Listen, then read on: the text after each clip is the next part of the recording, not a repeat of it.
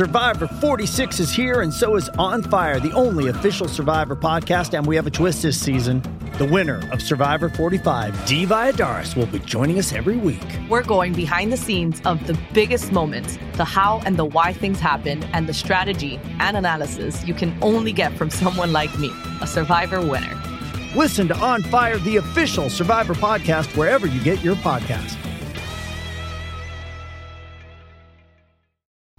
First, the bad news. SAP Business AI won't help you generate cubist versions of your family's holiday photos.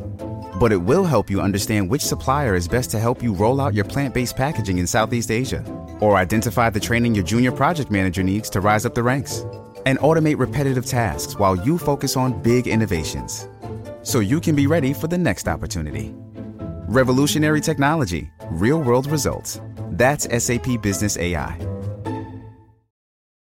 This episode is brought to you by Paramount Plus. Get in, loser! Mean Girls is now streaming on Paramount Plus. Join Katie Heron as she meets the plastics in Tina Fey's new twist on the modern classic. Get ready for more of the rumors, backstabbing, and jokes you loved from the original movie with some fetch surprises. Rated PG-13. Wear pink and head to ParamountPlus.com to try it free.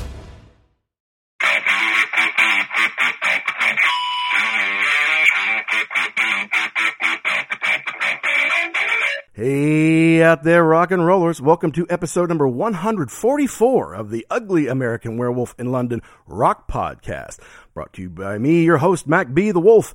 And I will be joined, as always, by my partner in crime and co-host from the East Coast of the United States of America, Gary Action Jackson. And this is where we congregate to talk about all things classic rock, prog rock, heavy metal, early MTV, all the stuff that has lighted up our fuses over the years and made us the super duper rock fans that we are today. We appreciate you tuning in last week to our episode about the Police's debut, Outlandos D'Amour, which is turning 45 here this year. Great record, amazing debut, and more of a reggae record than I remember. I always think, well, it's kind of an early proto-punk album. It's actually more reggae than you might remember. And we had a lot of great feedback on that one. We really appreciate you downloading that one. But this week, we're going to do something a little bit fun. Come up with something original. It's not a concert review, not an album review, not an interview. It's a list. And everyone likes lists because they like to rank stuff and they like to, well, tear down your list, right? Tell you how you're so off or you don't get it or you're missing the point or you left somebody off. That always starts controversy and conversation. And that's what we want. We want people to interact and tell us who their favorites of all time are, why ours are wrong. And this list, I think, is going to be fun. It's called The Top 10 Rock and Roll Free Agents of All Time. And think about sports teams picking up free agents. Maybe not someone who they drafted or came up through their system, but eventually they add someone to the team later who then improves their team. Well, rock bands are no different. You may start off as 4 or 5 people from a certain town. You make a record or two, maybe. Maybe you make 4 or 5 of them. And then eventually someone leaves. Maybe they become disenchanted. Maybe they're not pulling their weight. Maybe drugs and alcohol are a problem. Maybe they die. But no matter the reason that they're being replaced is they have to bring in somebody new. And sometimes that new person who was not an original member of the band takes that band to a totally new level, creates a legacy that was much greater than they had without them. So that's kind of what we're going to be talking about this week. Now, we put a couple of parameters around it, okay? The band had to release at least one album without this replacement person, at least one. So if somebody was in the band and then they left before they ever recorded their first album, the person who replaced them, they couldn't make it on this list, okay? We're just talking about since they became recording artists, you make at least one album, and then the original person leaves, or whomever it was leaves. Someone comes in and really ups the game of the band, changes their trajectory. And we wanted to think about, like, how does it affect their legacy? Was the person more talented than the person they replaced? What did they bring to the table? Did it improve their sound? Did it improve their fame, their popularity, their record sales, and how we see them today? Also, we wanted to give you a little information like where did they come from, who did they replace, what was their first album, all that kind of stuff. So I think you'll have some fun with this. You could probably start making up your own. It's actually hard to whittle it down to just 10. And then the order, my goodness, that could change at every minute of the day, right? You could move somebody up and down for all sorts of different reasons. But my thing was, if they hadn't gotten this person in, what would be the fortunes of the band? Would they be as popular? Would we know who they are? Would they have been as big a band Would they have made it to the Rock and Roll Hall of Fame if they didn't get this person in the band? And so we're going to exchange our 10 through 1st all-time rock and roll free agent pickups here on episode 144. But before we get into that, we've got a little bit of business to take care of. As usual, we always like to mention that we are proud members of the Pantheon Podcast Network, a network of about 100 different shows. Not all rock and roll. There really is something in there for everyone, and we've had guests on this summer from a lot of those different shows. Shout It Out Loudcast, Jay from The Hook Rocks, Mark from Performance Anxiety, Martin Popoff of History in 5 Songs. Had the folks of the Metallica Report on. I'm sure I'm forgetting somebody, and I'm sorry about that. But it's a great, great lineup of shows. I encourage you to go to PantheonPodcast.com or follow at PantheonPods to learn all about all those great shows. And I have to mention that we are sponsored by the great RareVinyl.com. Based in the UK, but shipping all over the world, you guys. Rare Vinyl's been doing this for 40 years, over 250,000 items in stock. They take great care to procure this stuff, keep it in good shape, and then send it to you wherever you are in great shape. So I don't care if you're in Michigan or Madagascar. You go to RareVinyl.com, you find something that you love, you plug in code UGLY, and you'll save 10%. Now, that's a one-time code, so don't just go buy one $8 CD. Go buy a bunch of stuff, and then you save yourself more. Maybe you could get all the shipping knocked off if you buy enough stuff. So again, go to RareVinyl.com, use the code UGLY, save 10%. We've seen a lot of great orders rolling in. And believe me, they're not all rock and roll. They've got classical music, as we know from some of the orders. They've got pop music. And they don't just have records. They've got tour programs. They've got classic t-shirts. They've got point-of-sale items from record stores. Stuff that you can't find anywhere. So go to RareVinyl.com, use the code UGLY, save yourself 10%. And so I'm excited to bring you this free agent show. I think it's a pretty neat idea. I think it'll stir up a lot of conversations, a lot of thought, and I bet we get slammed by a lot of people on social media, because I guess that's all social media is really for, is to slam people whose ideas are different from yours. But we welcome them. We want to hear what your ideas are, and we want you to hear about ours. So here we go. It's the top 10 rock and roll free agent pickups of all time, right here on The Wolf.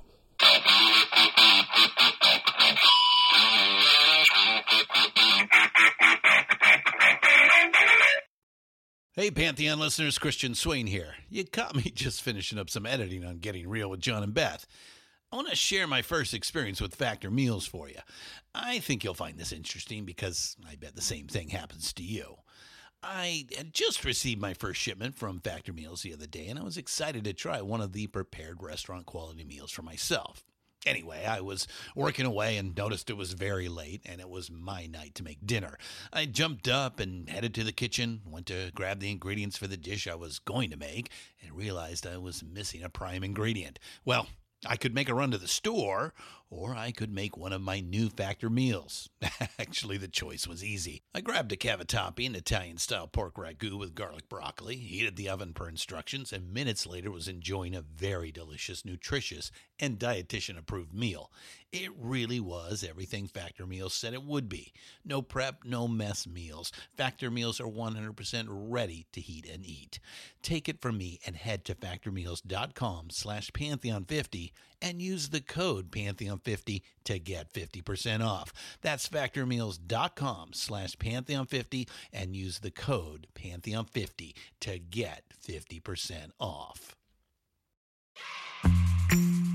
Hey, Pantheon listeners, Christian Swain again with something every podcast listener and music junkie needs to hear.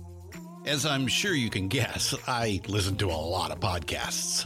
I also listen to a lot of music, so having high-quality headphones and earbuds are absolutely critical to my day. Oh, and I have numerous pairs. In fact, I have a junk drawer of used devices that have bitten the dust, so I've tried them all. Recently, I was sent a pair of earbuds by Raycon, and the first thing I noticed was the cost. Looks like their products are about half the price of other premium brands. Okay, that's cool. And the reviews seem pretty stellar. Okay, checks that box. So I got my Raycon everyday earbuds. A nice packaging to open, and what I immediately noticed were the pack of ear tips for sizing. I'll tell you, I have small ear canals. I know a flaw. So to see choices for the best fit, especially while exercising, oh yeah. And yes, they were immediately comfortable. Sound quality was great too. Plus, I have 3 EQ options that I love because I like more bass in my music and less in the podcasts. 8 hours of playtime for the battery is great as well. Surround sound, noise canceling, and awareness mode all included. I think I'm in business, and I just realized I've had them in all day. Like I said, super comfortable. Go to buyraycon.com/Pantheon today to get 20% off your Raycon order plus free shipping. That's right. You'll get 20% off and free shipping at buyraycon.com/Pantheon.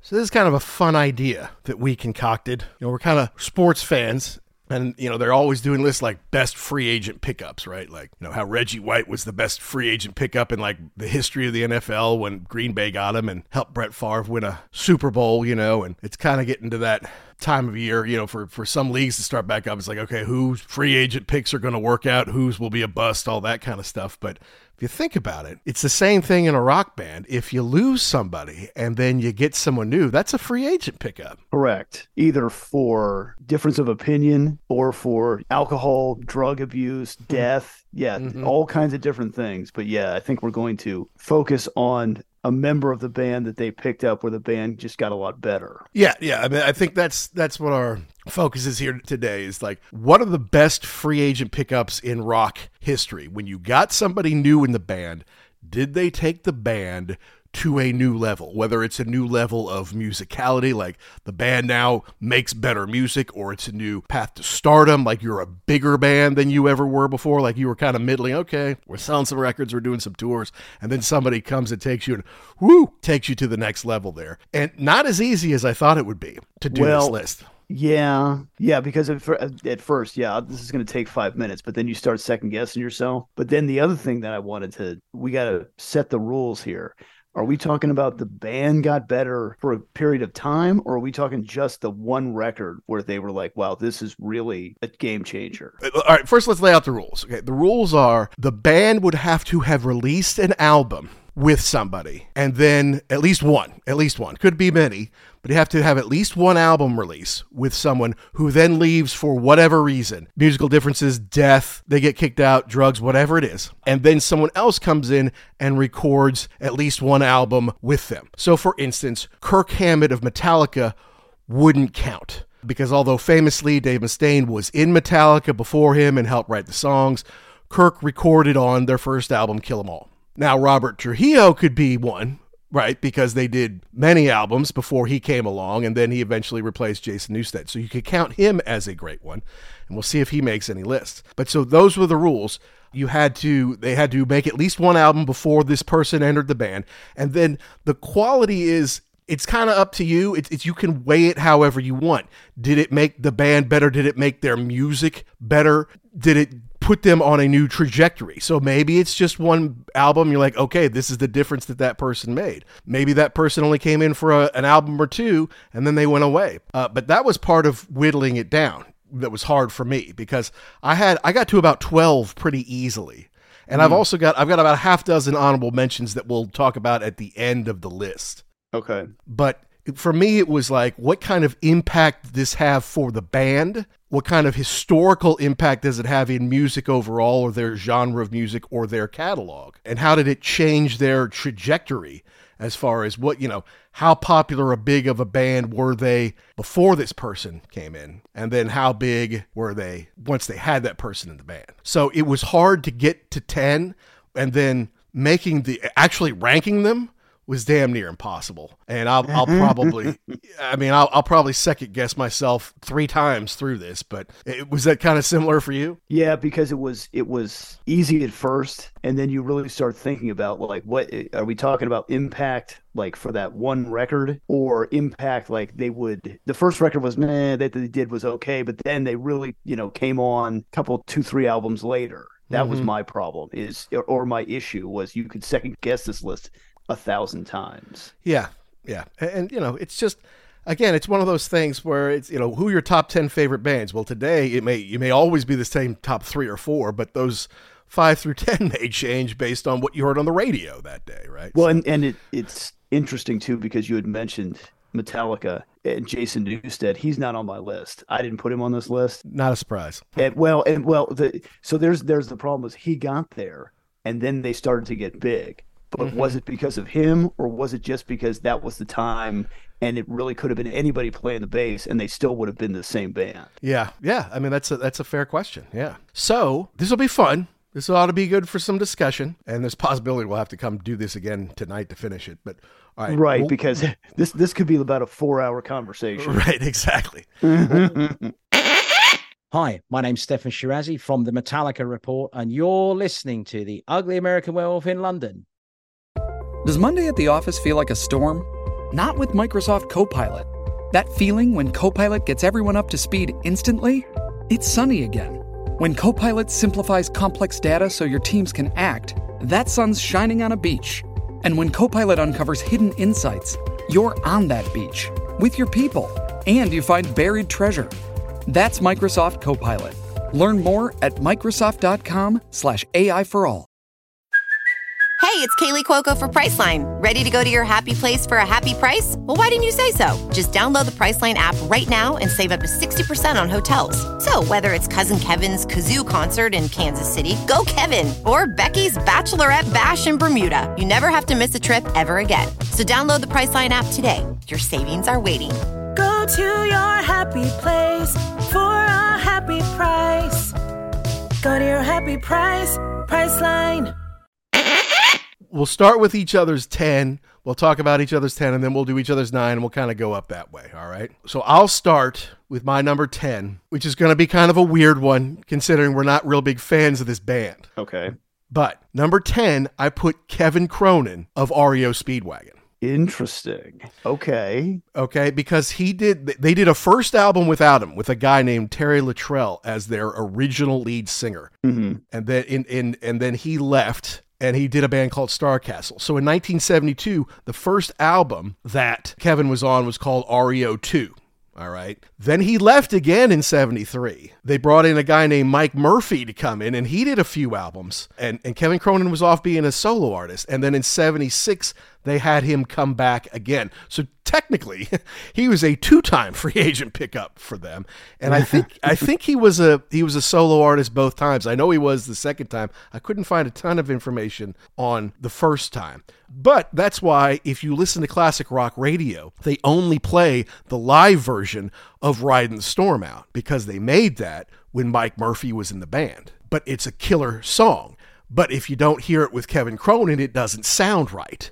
So that's why whenever you listen to classic rock and they play Riding the Storm Out, they, at least very rarely, do you ever hear the Mike Murphy version. It's generally always the live version with Kevin Cronin. Riding the storm out. Riding the storm out. Riding the storm out. Now, again, I'm not a huge REO Speedwagon fan. I know you're not either. But with him in the band, they became huge. That High Infidelity record that they did in 1980 or 81 or whatever it was, that was the number 1 selling album of the year. That sold like 10 million copies. And we know the huge hits they had in the 80s, which made them multi-platinum and really allowed them to continue to tour to this day. So while I'm not a huge fan, and maybe they're not a Hall of Fame, Rock and Roll Hall of Fame kind of band, to me, Kevin Cronin is my number 10 pick. Okay. Now, just out of curiosity, because I did zero research on Kevin Cronin, does he write the songs also?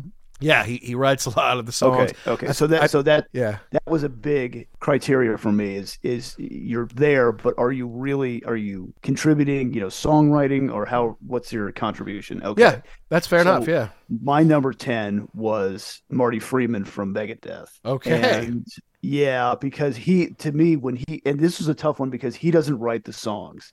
But I feel like once he got there for Rust in Peace in 1990, he replaced a guy, Jeff Young, who was only there for one album, So Far So Good, in 88. And this is where it's like I could go either way on this, because I think his playing definitely moved them into a different stratosphere as far as what he could do, the soloing. He could do a lot of acoustic work. He's a hell of a player, but he doesn't write any of the songs.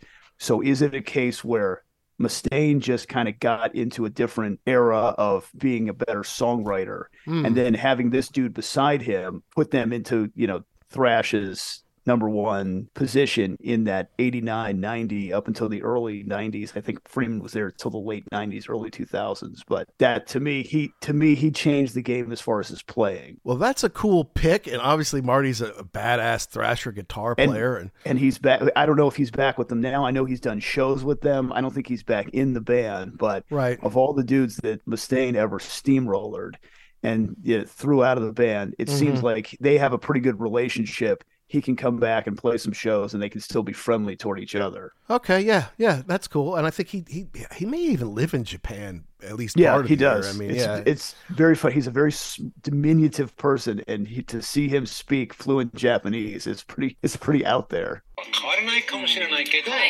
とにかくもっと深く分かれば、なんかいつも毎日の選択含めて、ひょっとしたら少しだけでも変えたら、みんなそのぐらいだったらなんとか変わるかもしれないんじゃないですか。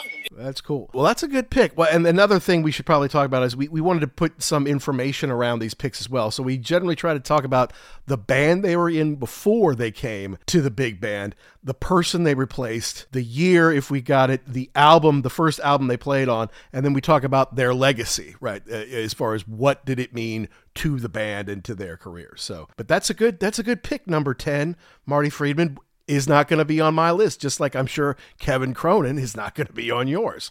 That is correct. Yes. All right. Then why don't you go with your number 9 now? I'm going to say probably number 9 is Adrian Smith from Iron Maiden. Mm-hmm. And only because he got there for Killers in 81. So that was kind of right before they took off. He replaced Dennis Stratton in 1980 from a band called Urchin. And that's right.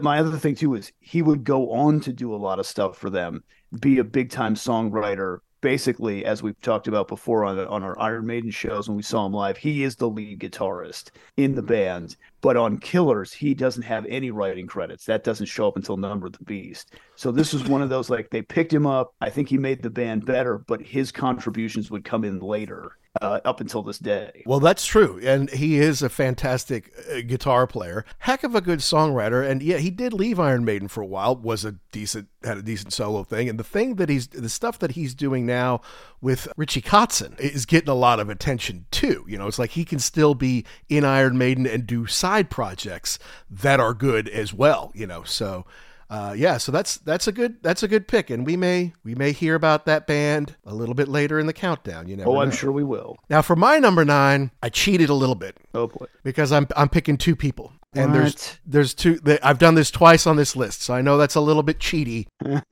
But I made up the rules, so I'm going to break my rules, right? So for number 9, I put Jeff Beck and Jimmy Page in the Yardbirds. Okay. And obviously Jeff came first. He was doing a lot of session work, just like Jimmy was. Obviously, he replaced Eric Clapton in the Yardbirds, came in 65. He was in a band called the Tridents, but he was doing, some session work, and the thing is that the Yardbirds didn't release a ton of albums, but it was called the Yardbirds, but it kind of became famous for known as Roger the Engineer. Mm-hmm. And then before too long, Paul Samuel Smith decided he didn't want to play anymore. Jimmy Page came as the bass player until they could convert Chris Drea to bass, and then it was Jimmy and Jeff, and then technically Jimmy replaced Jeff as the sole guitar player in the Yardbirds in 66, and he was on Little Games, and obviously he took the new Yardbirds out, who eventually became Led Zeppelin. They're in the Rock and Roll Hall of Fame because of this band. They're also in the Rock and Roll Hall of Fame for what they did after this band. The Yardbirds kind of ended not too long after this, but the Yardbirds are a seminal kind of blues and psychedelic rock act They may not have been there for that long. They may not have made that many records while they were in the band, but their legacy is so strong. I was going to put them at number 10 just because they didn't make a ton of records with the Yardbirds, either of them. But because they are such legendary guitar players, I had to kind of put them in here and put them at 9. Yeah, I figured they'd show up somewhere here. That combination of the three of those guys is insane that they were in the same band. But you're right. I don't think the Yardbirds ever really got there. They never really got to the next level, like of the Stones or the Beatles or really into the big time of the British invasion. And that could be because the lineup changed so many times. Maybe so. I mean, I know Jeff had a hard time on that tour that they did of America, and Jimmy toured with them in America like 4 times. Like they just kept coming to America, kept coming, and it helped blow them up, But it also helped him understand how the business works. How do you get around America? Oh, who's this Peter Grant guy? He might be helpful in breaking us a new band in America. Yeah. So it may be more of their Jeff Beck and Led Zeppelin legacy or because of their time in the Yardbirds, but that's why I put them at number 9. Okay, and then I'll go again now. Number 8. Okay. Ronnie James Dio, Black Sabbath. Okay. Obviously, he replaced Ozzy. He didn't come out of nowhere. He had been in Rainbow with Ritchie Blackmore. He had been in Elf before that, and he joined in 1980 for the incredible Heaven and Hell album.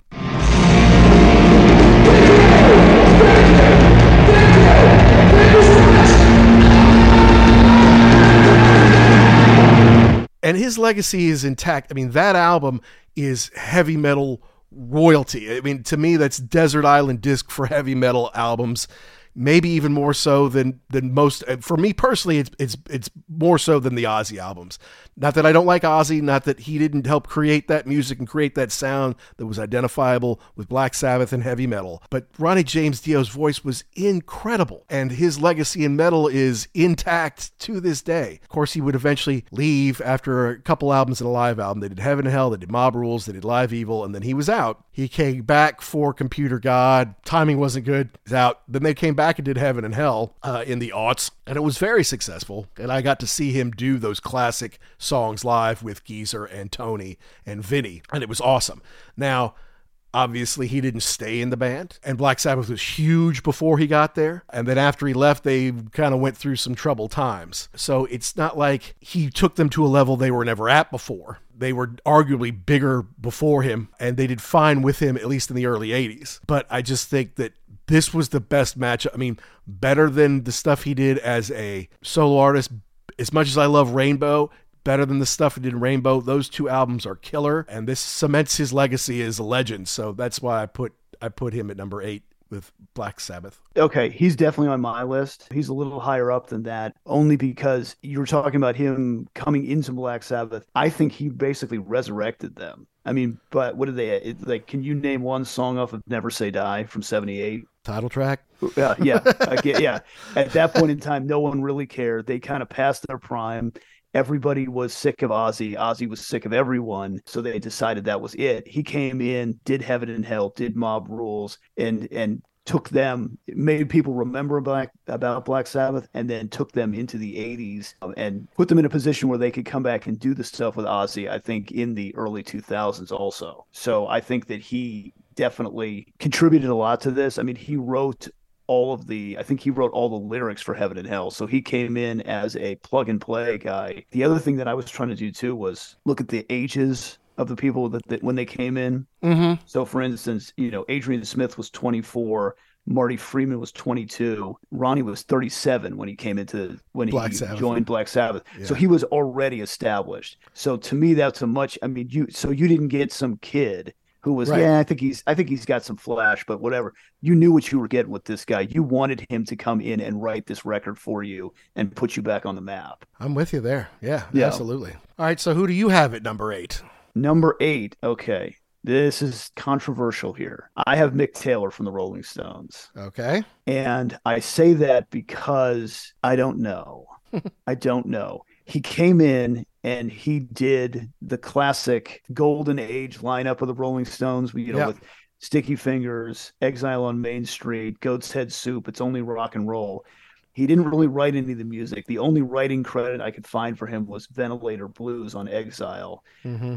He definitely brought his style of guitar, definitely amped up the playing. But here's the thing. The last album Brian Jones was on really was Beggar's Banquet. Right. Because, I mean, Let It Bleed doesn't really count. He was on a couple things, but he was already on the way out. Yeah. So, and Mick Taylor did a couple things on Let It Bleed. Correct. Yeah. So that was kind of that transitional record. So really, I'm going with Sticky Fingers and Beggar's Banquet as the two. Brian Jones on Beggar's Banquet is credited for slide guitar, acoustic guitar, harmonica, mellotron, sitar, maracas, and there was something else that he did too that was a tiny little thing. It looked like a baby.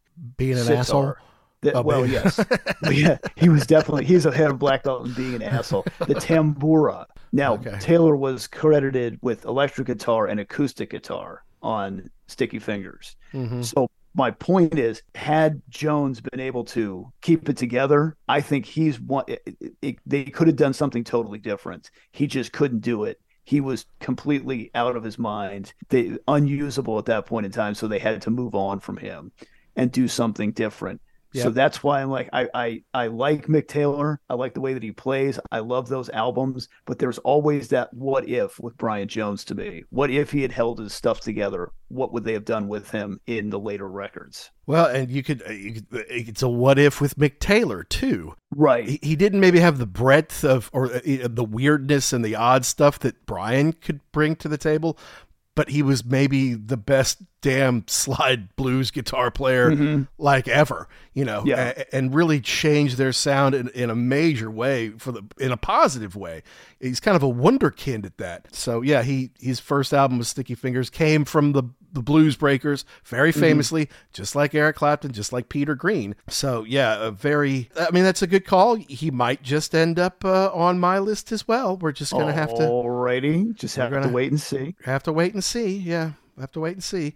All right, so that's number 8 for both of us. What have you got for number 7? Number 7, I think I'm going to go with Phil Collen from Def Leppard. Big call, yeah. Yeah, came in 82, replaced Pete Willis from a band called Girl, which I guess was I couldn't tell you one song that they wrote, but apparently they were pretty famous in London because the Def Leppard guys knew him. Yeah, that's right.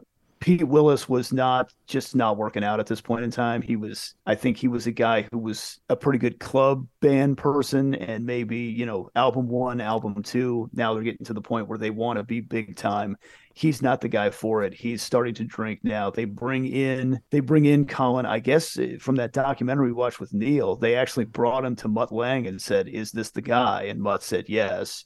Okay. The only reservation I have is that while he would go on to do a lot of stuff for the band, he has no writing credits on Pyromania. So his contributions as far as writing would come with Hysteria and later on. But I think he definitely injected kind of the rock star, rock god persona into the band that they did not have before. Because even though Steve Clark, he was the blues guy, the Jimmy Page guy, he never wanted to be that shredder that Phil Collen was. That Phil Collen still is today. Yeah. Yeah. And is still in great shape, still singing well, still playing well, taking care of himself. He actually made my honorable mentions list. He was top 12, and I'm like, well, he's got to be top 10, doesn't he? And then I just kind of said, all right, well, someone has to fall out of this list, and so I left him out just because I don't know. I mean, I had to take him out. I had to take somebody out. I had my reason. I guess I could just defend some of these other ones better. Or, it's like they hit the big time with Pyromania, no doubt about it. But some of Pete Willis's songwriting is on Pyromania, Right. Yeah. So I don't know. I mean, it was hard for me to leave him off, but I mean, you can only have 10. Mm-hmm. And I kind of cheated with a couple of duos anyway, so I had to take him off. But, good call on Phil. My number 7 is Steve Perry from Journey, because that's a big deal. When he replaced Robert Fleischman, their fortunes changed in a huge huge way. They went from being a maybe gold selling act to a multi-platinum selling act overnight. Like all the stuff they did before Steve Perry got there sold okay. All the stuff after he got there, we're talking 3 million, 6 million, more even, throughout the 80s and stuff like that. He's got a very recognizable voice, so much so that John Cain and Neil Schon had to go to the Philippines just to find somebody who was close enough, right? So, and his first album was Infinity in 1977. That had Lights, which is kind of the San Francisco theme song, kind of, and it just started to propel them. And songs like Wheel in the Sky, Fleischman couldn't sing those songs the same way, He just gave them more dynamics. He did help write all the songs. He did do some solo stuff. And he was in some strange band names over the years before he got to Journey. Alien Project may have been about the closest one to Journey. I just think that's a great name. But he did work with some other famous people in that. But, you can't deny... without Steve Perry, Journey's not a Rock and Roll Hall of Fame band. They're not one of the biggest bands of the 80s. But with him, they absolutely are. So to me, Steve Perry is it's definitely one of the top 10 free agents of all time. Yeah, I think you're right. He took them from kind of an okay band to, what they became, 10 million selling super group. Mm-hmm. And yeah, my only problem with Journey is I wish they could have hung on to Greg Raleigh, because I like when the two of them sing together. Yeah, but absolutely. It's interesting when like the same way, right? When they sing back and forth, you can tell Raleigh is a great singer, but Perry is just that much better. Like, he is the front man. When he comes in, he just takes over, and you're like, yeah, that's the guy. Sorry, that's Greg. the guy. No, he's got the voice. There's no doubt about it. It's not really up for debate. Yeah, he's the real deal, and that's why they tried Steve Algieri. Oh, he's Steve Perry with a perm. No, he's not. I think they tried Jeff Scott Soto for a while. He's Arnel Pineda. He's really good. He sings his heart out every night doing his best Steve Perry impersonation, and he does a fine job. I've seen him live, and I appreciate what he does. Mm-hmm. But the reason he's doing it is because of Steve Perry, right? Right, correct. Yeah. That's what you're there for. You're not there to do anything new. You're there to make the crowd happy. That's right. All right. So pretty cool. We have no repeats so far in our list. I think that's probably going to change as we get a little higher up here. I would think so. What number are we on now? We're going to be on 6. And I'm going to go first, so you get time to get yours together. All right. 6, I'm inserting Phil Collins to Genesis in 1970. Now, the reason this isn't higher is because the first 6 or 7 years he was in the band or whatever, it was certainly the first 5 or so years, he was quote unquote just the drummer, okay? Right. And then Peter Gabriel leaves after Lamb Lies Down on Broadway, and then after auditioning 100 different people, they said, okay, we'll just have Phil do the singing. He's fine. He's got it anyway, right? And then they famously had Bill Bruford on the first tour of America before they got Chester Thompson in to do it. Phil was in Flaming Youth before he joined the boys in Genesis. His first album was Nursery Crime, as it was for Steve Hackett. Now, Phil was... They always kind of did music by Genesis. So we figured Tony Banks and Peter Gabriel and Mike Rutherford and even Steve Hackett did most of the writing, and Phil would help out in the areas. Obviously, he did the drumming parts. And he did sing on a couple of songs before Peter left. But once Pete left, and then even after once Steve left on the Then There Were Three album, because they did Trick of the Tail and Wind of the Wuthering with Steve Hackett, but without Peter Gabriel. Those did okay, but as soon as they did the And Then There Were Three album and the Follow You, Follow Me song came, then their audience doubled overnight. All of a sudden, girls were like, there's a band called Genesis? Oh my God, I didn't know that. And then getting into the 80s, they were this juggernaut, right? They were huge on MTV, selling all sorts of records. They wouldn't have sold 100 million records if Phil Collins had not become their singer and one of their main songwriters. He wouldn't have had one of the biggest solo careers anyone's ever had if he hadn't started as the singer in Genesis. But because he was quote unquote just the drummer for those years, yes, contributing, yes, an important member of the band, but he's not out front singing. He's not a main songwriter. I have him at 6. But it's interesting that 2 100 million selling record careers, that of Genesis and that of Phil Collins solo, wouldn't have happened if he hadn't joined as the drummer in 1970. Well, yeah, and here's where I was kind of having a hard time ranking these things, because you're right. When he joined, he was just the drummer.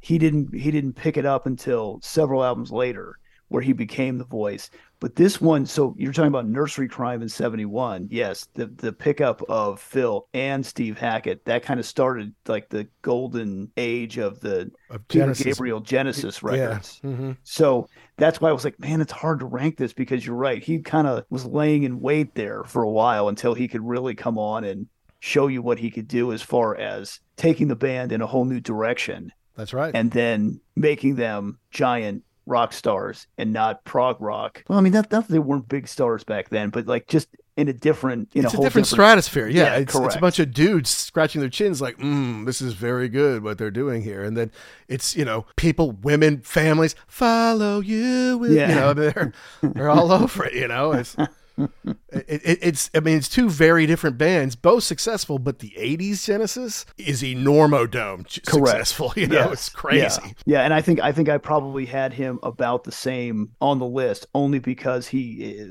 wasn't going to come on at that time. Oh, so you have him at number 6? Well, 6-ish. I'm kind of moving these things around now in my head. Well, you got to pick a 6. It's your turn now, man. Okay. This is hard. You know what? I think for if I don't say, I'll say Phil Collins is 6, because I think now talking about this, my next pick, I think I can move up higher. But it's kind of the same. It's kind of the same thought, though, because I would say that it's David Gilmour from Pink Floyd. Okay, you got David Gilmour at number 5. Yeah. Okay. And why? So we're kind of in the same deal here. They need somebody. So he comes in, he replaces Syd Barrett, who was the architect and the kind of the brains behind, I don't know about brains, kind of the heart and soul of Pink Floyd at the beginning.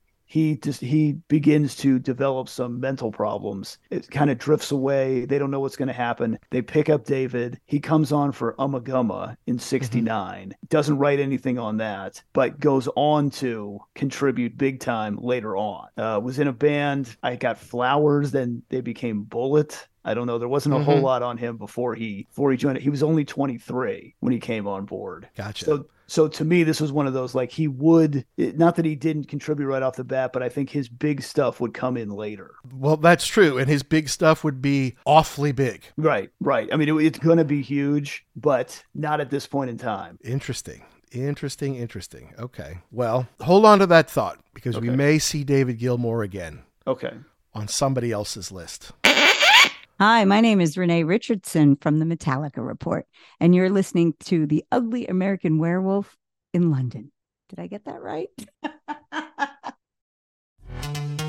This episode is brought to you by Pepsi Wild Cherry. Pepsi Wild Cherry is bursting with delicious cherry flavor and a sweet, crisp taste that gives you more to go wild for. Getting wild may look different these days, but whether it's opting for a solo Friday binge watch or a big night out, everyone can indulge in their wild side with Pepsi Wild Cherry. Also available in Zero Sugar. So grab a Pepsi Wild Cherry and get wild. My number 5 is my second duo, and that's Lindsey Buckingham and Stevie Nicks of Fleetwood Mac. Okay. Fleetwood Mac came out of the remnants of the Blues Breakers in 68 or so, with Peter Green fronting the band, basically getting John McVie and Mick Fleetwood from the Blues Breakers, the rhythm section, giving them that name because he knew he would eventually move on and do something else, and then they would have something for themselves. He was a very generous man, but also became a bit of a weirdo and had mental problems of his own. They did well. I think they did very well in England. They did okay in America. They had a few lineup changes. And eventually they brought in Christine Perfect from Chickenfoot to put some female vocals in the band. But it was 75 when Mick Fleetwood had heard the Buckingham Nicks album, asked Lindsey to join as a singer, songwriter, guitar player. And he said, no, me and Stevie are a package deal. So he's like, okay, yeah. They didn't even audition. He just said, fine, bring her, you're both in. And then they did the 1975 self-titled Fleetwood Mac album, which was really, really big. Lindsey replaced Bob Welch as the guitar player. Stevie just kind of came in as another singer. So that was 75. And then, of course, Rumors in 77 was enormous. Look, both Lindsey and Stevie are talented songwriters. So they went from having Christine in the band as the only songwriter, really, to having now these two amazing songwriters, both with great voices. Lindsey's a heck of a guitar player, a heck of an arranger, and basically he came in and took over for the most part. Lindsey came in and ran the show, especially after Rumors. You know, they couldn't go to the bathroom without Lindsey's permission after that. Okay. And they went from being a cool blues outfit to being one of the biggest pop rock acts of the 70s and the 80s. And they're still going. So, yeah, that's my number 5, Buckingham Nicks. Thank you so much. It's our honor. Well, I'm glad that you made that a twofer, because I was kind of going through I was just Googling, best lineup changes or whatever. And they did mention, it was Ultimate Classic Rock or something, said Lindsey Buckingham. And you can't take one without the other. Right.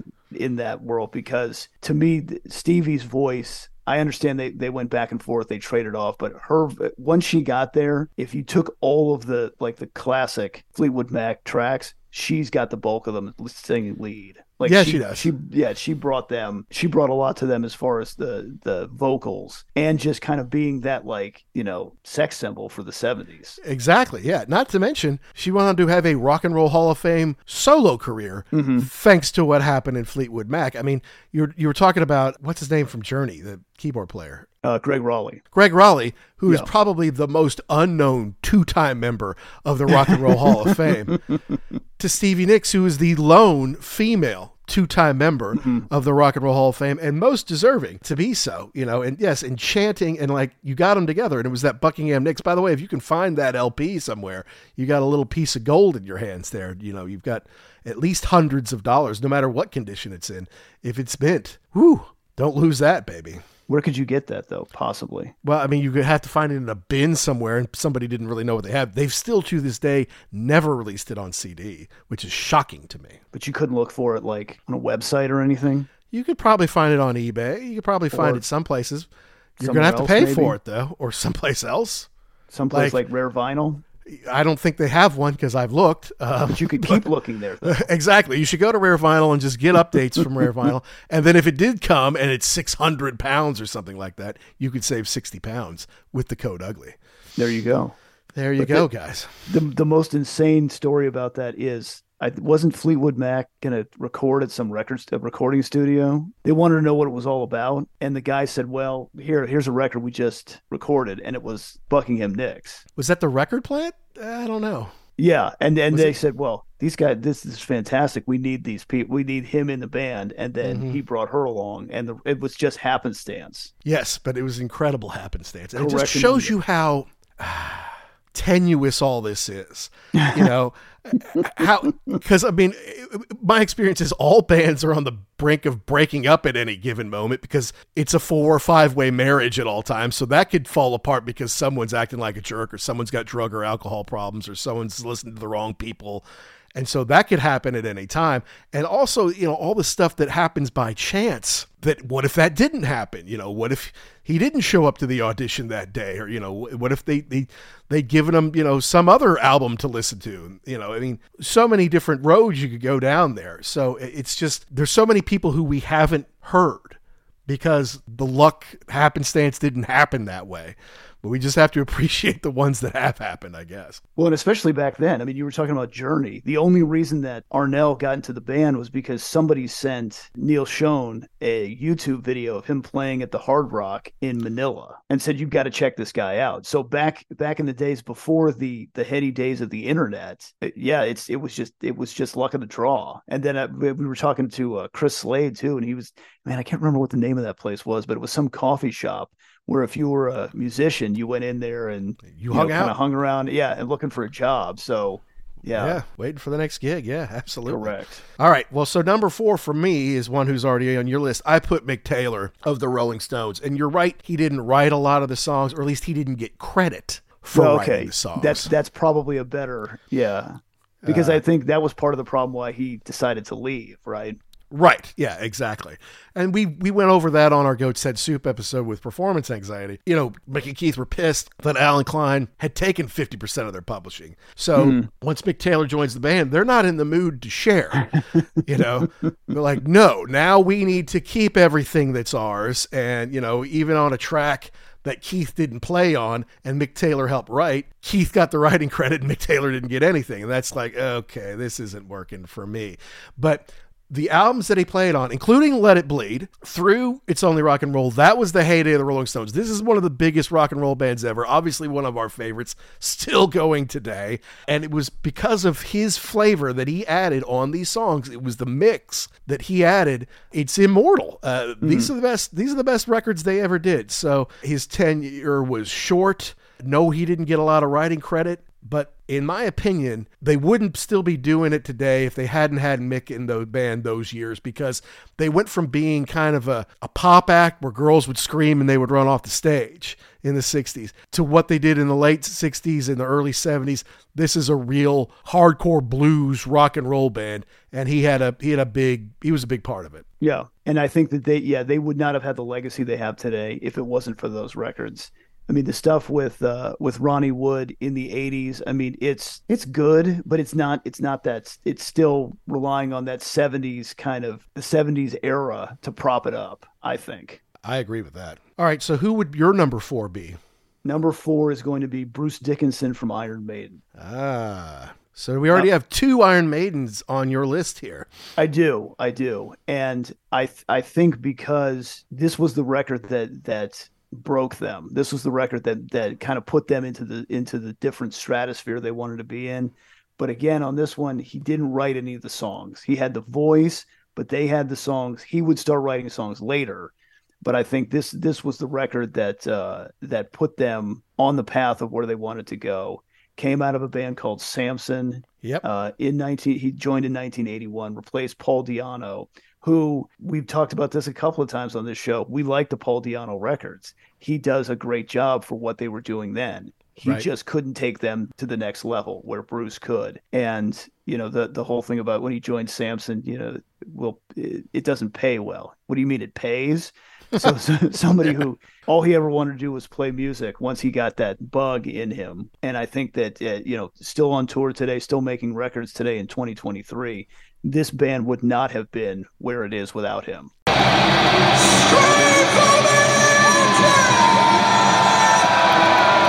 I totally agree with you. And he's my number 3 since we're that close anyway. Okay. I put him at number 3. Yeah. Comes in for Number of the Beast. That was the game changer for them. And his vocal style is unbelievable. It's operatic almost. And you're right. Yeah, he would write more songs later, but as a frontman, someone who could command the stage, who runs all over the place, still today in his 60s. I mean, we just saw him do it live, and he was amazing in Europe, and he doesn't seem to be slowing down now. Paul Di'Anno, he's more of a club act guy. He almost didn't really want to be worldwide famous. Just being the baddest dude in a bar, that's as high as he ever really wanted to get. He didn't see a world beyond, whereas Bruce he's an extraordinary man outside of the band, right? You know, so yeah, no, I mean, Bruce Dickinson, Iron Maiden, could have been number 1, could have been higher, but I put him at 3. You put him at 4. Yeah, I'm gonna probably guess that number 1 is gonna be the same, but we'll get to that in just a few moments. Oh, I don't think it will. You don't think so? I don't think it will. Interesting. Okay. So you're going number 3? Yeah. Number 3, I'm going to put Sammy Hagar from Van Halen. Interesting. And I say that because so Sammy was in Montrose for a while, and I think Montrose did well kind of on the hard rock deal. I didn't ever remember hearing them until I was in high school, and then hearing Sammy Hagar solo stuff and then working it back to Montrose. But that's where he came from, was, you know, I Can't Drive 55, the solo stuff. Replaced David Lee Roth in 1985. And the reason that I put him up so high is because Van Halen was coming off of a huge record, the biggest record they'd ever had. And it's like, and now everybody in the band is important, but it's really tough to lose the lead singer. Yes. And so to replace him with somebody else and to go on to have success, that was probably not, most people probably wouldn't have bet on that. Now, Sammy was 39 when he joined the band, and I think this was another calculated move, kind of like Ronnie, where you needed somebody who was going to come in, write the songs, kind of, as you were talking about with Lindsey Buckingham, kind of lead the band.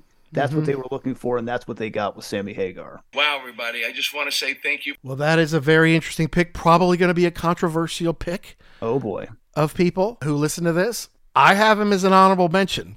Okay. And the reason I didn't put him in the top 10 was because Van Halen was already huge before he got there. Now, with respect to him, 1984 only got to number 2. It was the highest of any of the Dave albums. All of the Sammy albums went to number 1, but part of that's because Van Halen's already famous and huge, right? Right. He is a talent. He's a much better singer than Dave is, and he's a decent guitar player too. And I kind of wish there'd been more dual guitar stuff in his era of Van Halen. But because the work was done, I mean, they have 2 diamond selling albums. He's not on either one. And, Van Halen was enormous. I mean, in 1984, they're the biggest band in the world. Sammy comes in, he does a good job. They write some good songs. They do some amazing tours. And I would hang out with Sammy in front of Dave 7 days of the week. I think he's a lot more talented than him. But did he take them to the next level, or did he just kind of keep them at this huge level? And I feel like it was more the latter than the former. So that's why I didn't put him on the band, because it's not like no one would have heard of Van Halen if Sammy hadn't come along. Whereas, if Bruce Dickinson hadn't come along, Iron Maiden's fortunes would be completely different. Right. So that's the way I decided to do it, so that's why Sammy, I made my big list. I'm like, no, I'm not going to put him on. He's honorable mention because they were already Van Halen. They were already a rock and roll Hall of Fame type of band. And it was already Eddie's extraordinary guitar playing that put them on that level. They needed a singer. They got a great one, but it wasn't, and it changed their sound, but it wasn't like, okay, now they're at a whole new level. No, they're still at about the same level. So that was my reasoning. Interesting. Yeah. Okay. So you want to go number 2? I can go number 2. Number 2 is your friend and mine, Brian Johnson from AC/DC. Interesting pick. Yeah. So replaced the legendary Bon Scott in 1980 from a band called Geordie, which is that's what they call people from somewhere. I don't remember exactly where he's from, but that's the name for people there, which I didn't know until I started looking at this. Came in for, of course, Back in Black, the follow-up to Highway to Hell. And the reason I put this up so high was, it's a double diamond selling record, but you're on the way up with your lead singer. You do Highway to Hell, that's great, and then he dies. What are you going to do now? You bring somebody in. He was 33 when he joined. 33 when he joined the band. Is credited for writing all the lyrics on Back in Black. So to me, this was what they needed to kind of unknowingly put them in a different stratosphere. I don't know what they would have done with Bon after. Could he have done this? I don't know. Yeah, and apparently, in listening to the Rock on Tours with Brian Johnson, the first song he ever wrote was "You Shook Me All Night Long." He didn't write in Geordie. He just shows, okay, well, let's try this one. And it's "You Shook Me All Night Long." Like, you've got to be kidding me. You cannot deny the power of Back in Black. Sold like 50 million copies around the world or something like that. And yes, he did come in as a songwriter. Tough to replace such an iconic singer. But yes, took them to a level that they weren't at before. And they've kind of been up there really ever since. So I understand the pick. I don't even have him on my honorable mention list. Really? Which is probably insulting to him, and it's not because I don't like him or don't respect him. It's just, Back in Black, you can't deny it. But then after that, not too long after that, he kind of stopped writing songs altogether with them. It just kind of went back to the Young Brothers or whatever. And I don't like him as a singer as much as Bon Scott, so it's not like he took the singing to another level. He's good, but he's not better, And so, that's why I guess I just didn't put him on there. Yeah, righty. Yeah, I love the guy. He's an icon. He's a legend. I love the albums, most of the albums with him. what we want to do is just thank you. Love that Thunderstruck era, and when they played Donington, the AC/DC Live era with Chris Slade. Love all that stuff, but I should probably have him as an honorable mention. But it should at least be on the honorable mention list. Yeah, but is he better than the guy he replaced? Well, but see, the thing is with this, in my thinking, you can't really say that because the guy he replaced was dead. There's like, well, we thought we'd go in a different direction. You were screwed. You had nothing. And then he came along, and at that point in time, I think kind of put the band on his back, and at least for that one record, got them where they needed to go. Yeah, Phil Collin was better than Pete Willis. Ronnie James Dio was a better singer than Ozzy Osbourne and a better songwriter. I mean, Mick Taylor is a better blues guitar player than Brian Jones. Yes. Steve Perry is a better singer than Robert Fleischman. I'm like, is Brian Johnson better than Bon Scott? And when I said no, I couldn't put him on the list. So that was my reasoning. Well, that's why we're here. That's right. That's where the debate comes from. This would be a very boring show. And we do agree a lot because we're just kind of in the same zone on a lot of stuff. So that's good. All right. Well, here's where it's going to be a little different for you and me because number 2, I put Neil Peart of Rush. Okay. Did not put him number 1. Replaced John Rutsey after they did the Rush album. First album was Fly By Night and joined the band in 1974. And here's a little tidbit that I can't believe I didn't know. The band he was in before was called Hush. So he went from Hush to Rush. I never knew that. All the books I've read about them, all the information I've absorbed on Rush over the years, I had no idea that he was in Hush. That's amazing. But he's arguably the greatest drummer in the history of rock music. He helped form their sound. The amount of music that they made with 3 people was extraordinary. It helped Alex and Geddy lift their game. And not to mention, he writes all the lyrics because he was so well-read and well-spoken and intelligent that he wrote about stuff that very few rock bands can't. So really put them on the prog, hard rock, Mount Rushmore of greatest bands ever. And it was really because of him. And obviously he's more technical than Rutsey ever was. So yeah, I mean, love the guy. Saw him play 12 times. The band I've seen play the most live is Rush. And anytime it's like, okay, here's the drum solo. That's a bathroom break, or I'm going to get a drink, or let me go look at the t-shirts for a while. Not when Neil was doing his solo, man. That's why you went. So yeah, I mean, about the greatest free agent pickup ever, and I'm going to assume he's your number 1. That is correct. Yes. And I put him in number 1 because, like I said, I was kind of going through here with the ages of people. He was 23 when they picked him up from Hush, replaced John Rutsey in 1974, and from day one, like you said, changed the game as far as like lyrical content. If you go back and listen to that first Rush record, Got No Time to Live In, I'm working all the time. That's why they call me the working man. Okay. Yeah. That's a little on the nose there. You know, right. we need an upgrade here. He upgraded not only the songwriting, but the drumming to a point where, you know, he is arguably the number 1 drummer in hard rock, progressive rock, and he can write all the lyrics. And he's an author and a guy who basically just said, what's the most excellent thing I can do today? I'm going to ride my bike 100 miles or tour on my motorcycle and write books. And yeah, just a guy who completely, I think to me, just completely changed that band and moved it into the direction. Even though they only had 1 record, you could see where that wasn't where they were going to go without him. Yeah, an amazing man and a resilient man, you know, to lose your wife and daughter in 18 months and not just totally pack it up. Do you know what would happen to me if that would happen? You know, you'd have your own show, Jackson. I wouldn't be around anymore, you know. I would feel exactly the same way. Yeah, a guy who could put up with a lot and was never really that. I mean, he never wanted to do meet and greets. He just wasn't that kind of guy. Like, he just wanted to play his music. Not that he was a jerk. He just didn't feel comfortable doing that. No, he's shy. That's okay. Yeah. There's nothing wrong with that. He's like, it makes me feel uncomfortable and say, you're the greatest drummer in the whole. He doesn't want to hear that every night, you know? Right. So that's fine. You know, I understand. No, an extraordinary talent. Unbelievable. He's number 2 for me, number 1 for you, but number 1 for me, I had to put David Gilmour, man. I just, you know, how big are Pink Floyd in the world of rock and roll? How many records have they sold? I mean, you have to be the Beatles, Led Zeppelin, Elvis, maybe the Eagles to have outsold Pink Floyd. And the reason that they had all that huge success Sorry, Roger, it's not you.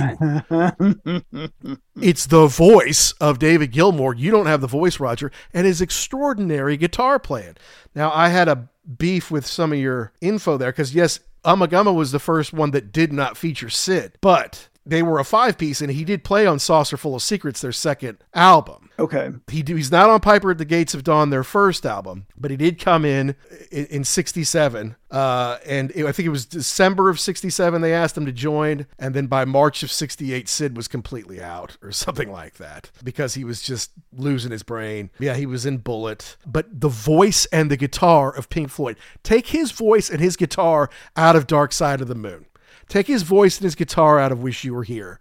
Take his voice and guitar out of The Wall. And what do you have? You know, you've got Roger whining about how everybody sucks. You know, it's not the same. And Dark Side of the Moon has outsold everything but Thriller, maybe, or maybe everything including Thriller. I don't know. And a lot of it's because of David's playing. So, you know, to me, they were kind of a weird psychedelic pop band talking about a weirdo who goes around sniffing girls' panties or something like that. To becoming the biggest band on the face of the earth in the 70s. And then as not just a retro act, yes, they made Momentary Lapse of Reason and Division Bell, but a huge act in the 80s and 90s. Sans Roger, sans Sid. And that's why I put Dave Gilmour number 1. Thank you very much indeed. Thank you. And I think that's why they'll never talk to each other again either, because you're right. If it wasn't for him, even though Waters is the kind of the architect, especially of the Wall and a lot of certainly Dark Side Animals, of the Moon. Yeah.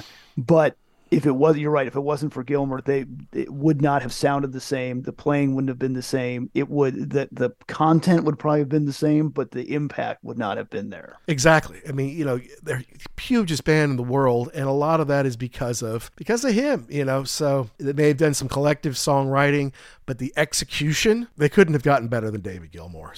So to me, that's why he's number 1.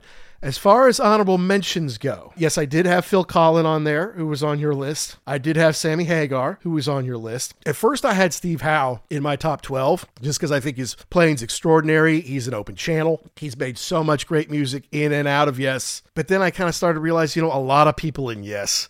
I mean, Rick Wakeman is on my honorable mention list. Of course, you know, I could probably put Jeff Downs on there. You know, there's a lot of amazing musicians who've been in Yes. And while Steve was probably, he was probably my number 11, you know, that I said, nope, you can't be in the top 10, Steve. But I was just like, nah, because you could put a lot of people from Yes on there. Steve Hackett was on there. And obviously, I'm a big fan of his.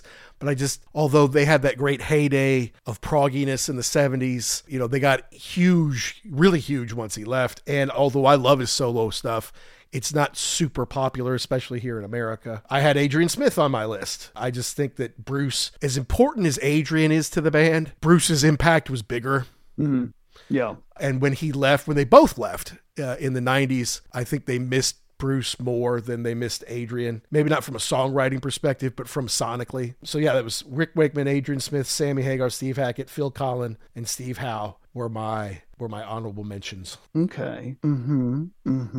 So one thing I wanted to bring up or ask is how far out you can get, because one of the things that I was thinking about was the faces, the small faces to the faces. Okay. So, you know, Steve Marriott leaves and basically said, screw you guys, I'm going home. And then everybody else, and then I think he goes on to do Humble Pie, form Humble Pie with Peter Frampton.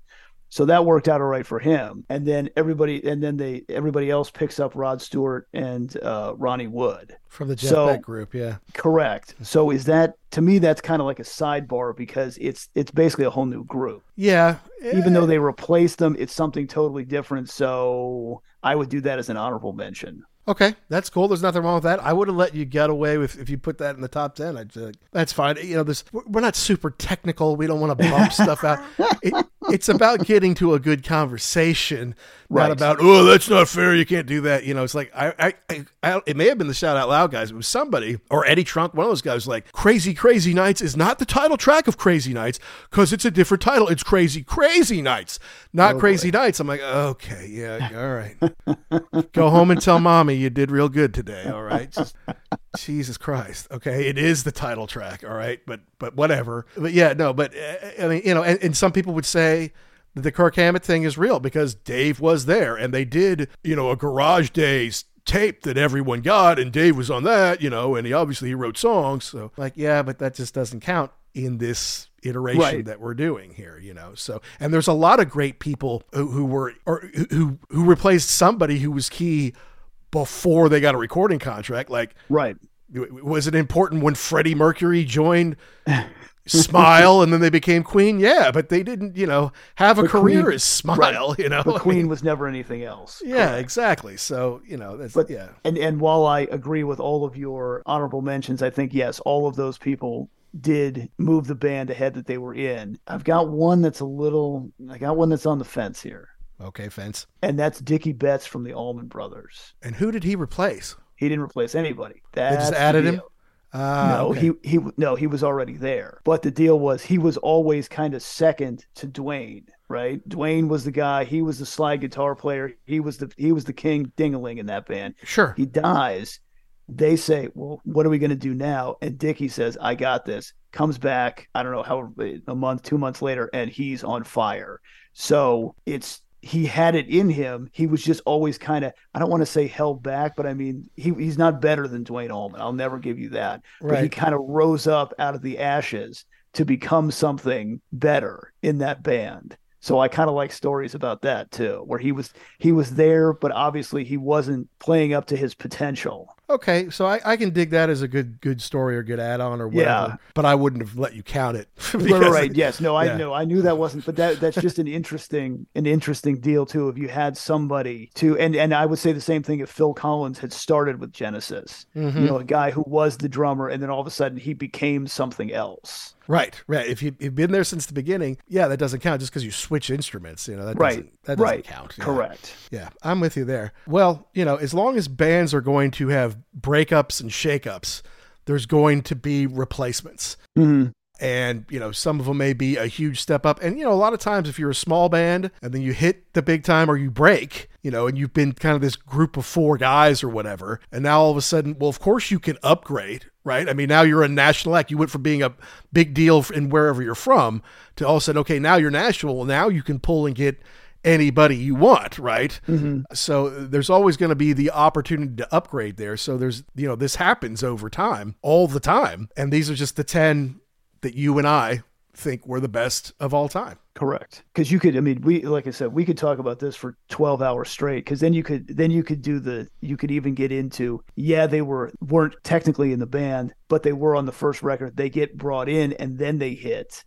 Kind of like that. Like to me, the one that comes up is Sebastian Bach from Skid Row, where they were, they pick him up right before, and then they get big, and then it's kind of like then you get into that whole. The rest of the band is like, well, now wait a minute, we were the ones that humped it for years in clubs and everything else, and all of a sudden you get here and then we blow up. Yeah. And it's now wait, don't think you're on the same level here. And I think you could probably say that if Kirk Hammett was a different person, you could say that about him, but he's not. He's just a cool dude playing the guitar back there. Yeah.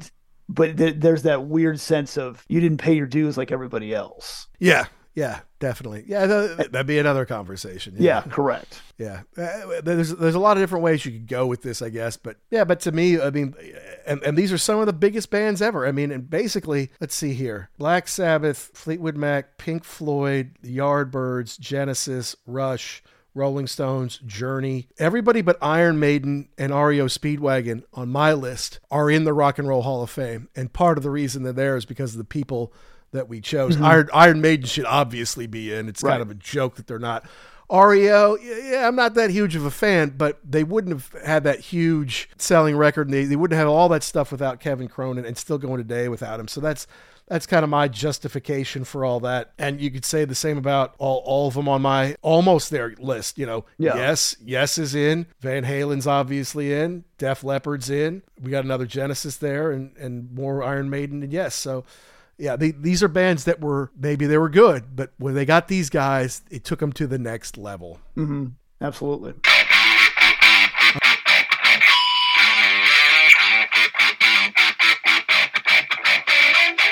Well, thanks to listening to me and Jackson and our take on the top 10 rock and roll free agents of all time. It was a fun show to do, thinking about who was big, who made the biggest difference for some of the biggest bands in the history of rock and roll. And just to recap, because I know we didn't really do that at the end of the show there, Jackson's list was number 10, Marty Friedman for Megadeth, number 9, Adrian Smith of Iron Maiden, number 8, Mick Taylor of the Rolling Stones, number 7, Phil Collins of Def Leppard, number 6, Phil Collins of Genesis, number 5, David Gilmour of Pink Floyd. Number 4, Bruce Dickinson of Iron Maiden. Number 3, Sammy Hagar and Van Halen. Number 2, Brian Johnson of AC/DC.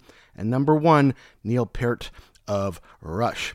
And for me, a little different. Number 10, Kevin Cronin of REO Speedwagon. Number 9 was Jeff Beck and Jimmy Page in the Yardbirds.